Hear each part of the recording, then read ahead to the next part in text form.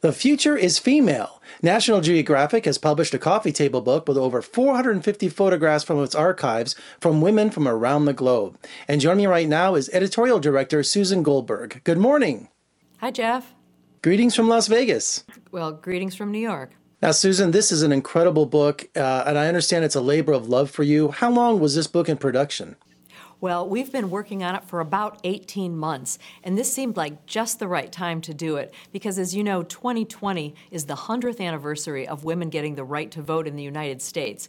And in addition, we're having this moment of female empowerment around the globe where women are, raising their voices, demanding their rights, and in many cases getting them. And so what we thought was this was the right time to look at our images in the image collection and figure out which of those pictures of women could help tell the history of women around the world. I understand that you had a record number of female contributors for this book. How did you reach out to potential candidates? Oh, we have so many more female contributors than we used to. So the entire November issue of National Geographic magazine is the first in our 131-year history that is entirely photographed, written, and illustrated by women. So we were so proud to celebrate the accomplishments of the talented journalists that we work with all the time. Now, as editor-in-chief for this book, were there some tough choices? Did you have to leave some photos out that you wanted?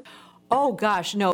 We have 512 pages, 450 images. It's a 6-pound book, so we were really able to get a lot in there. But I'll have to be honest with you, it was tough narrowing down the images to put in that book. We have 64 million images in our archive, and so when you start culling it down to just look at the images of women, there are still hundreds of thousands left. So it was quite a back and forth to get down to the 450 that we chose. Was there many discussions and debates on which photos to include on the cover of the book? Well, it was a hard thing, and it was the same issue that we had around the cover of the magazine because there isn't one woman or one image that can sum up women everywhere. So it was really important to us to use a combination of old and new images, images that showed every kind of woman from every part of the world, different races, ethnicities, different, socioeconomic groups. And so both covers, you'll notice, are a conglomeration of women because no one woman can just stand in for women everywhere. Now, I'm sure you get this asked all the time, Susan, but did you have a favorite photo out of the 450 photographs?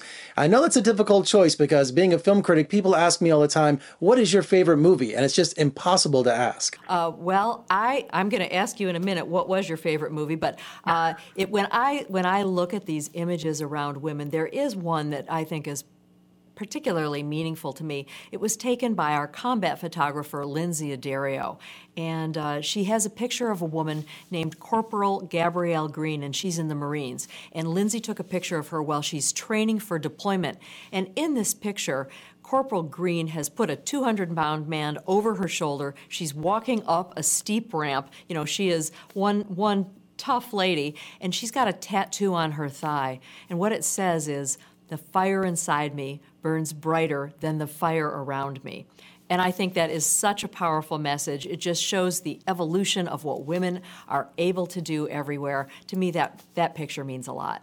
Well, Susan, my favorite photograph from National Geographic, and I'll never forget it, it was a picture of an Afghan girl, and she had the most incredible eyes. And I understand that you tracked her down decades later to find out how she was. It is one of the iconic images of the 20th century, without a doubt. It was taken in 1984 by our photographer, Steve McCurry. It was the cover of National Geographic magazine in 1985. And about 20 years later, we went back and we found this woman. Her name is actually Sharbat Gula, and we found her. She was an Afghan refugee, remained an Afghan refugee for many, many years. And this is an example of us needing to shine our photographic light on the lives of women everywhere. Now, as editor-in-chief for this project, you got to interview some incredible women.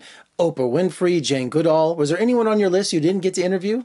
Well, I would always love to interview even more people than we were able to, but I was able to interview 24 amazing women, Oprah Winfrey, Laura Bush, Nancy Pelosi, I mean, you name it, from across the spectrum, explorers, scientists, just amazing people. And I talked to them about the lives of women all over the world and what did they think needed to change in society to give women, an equal shot.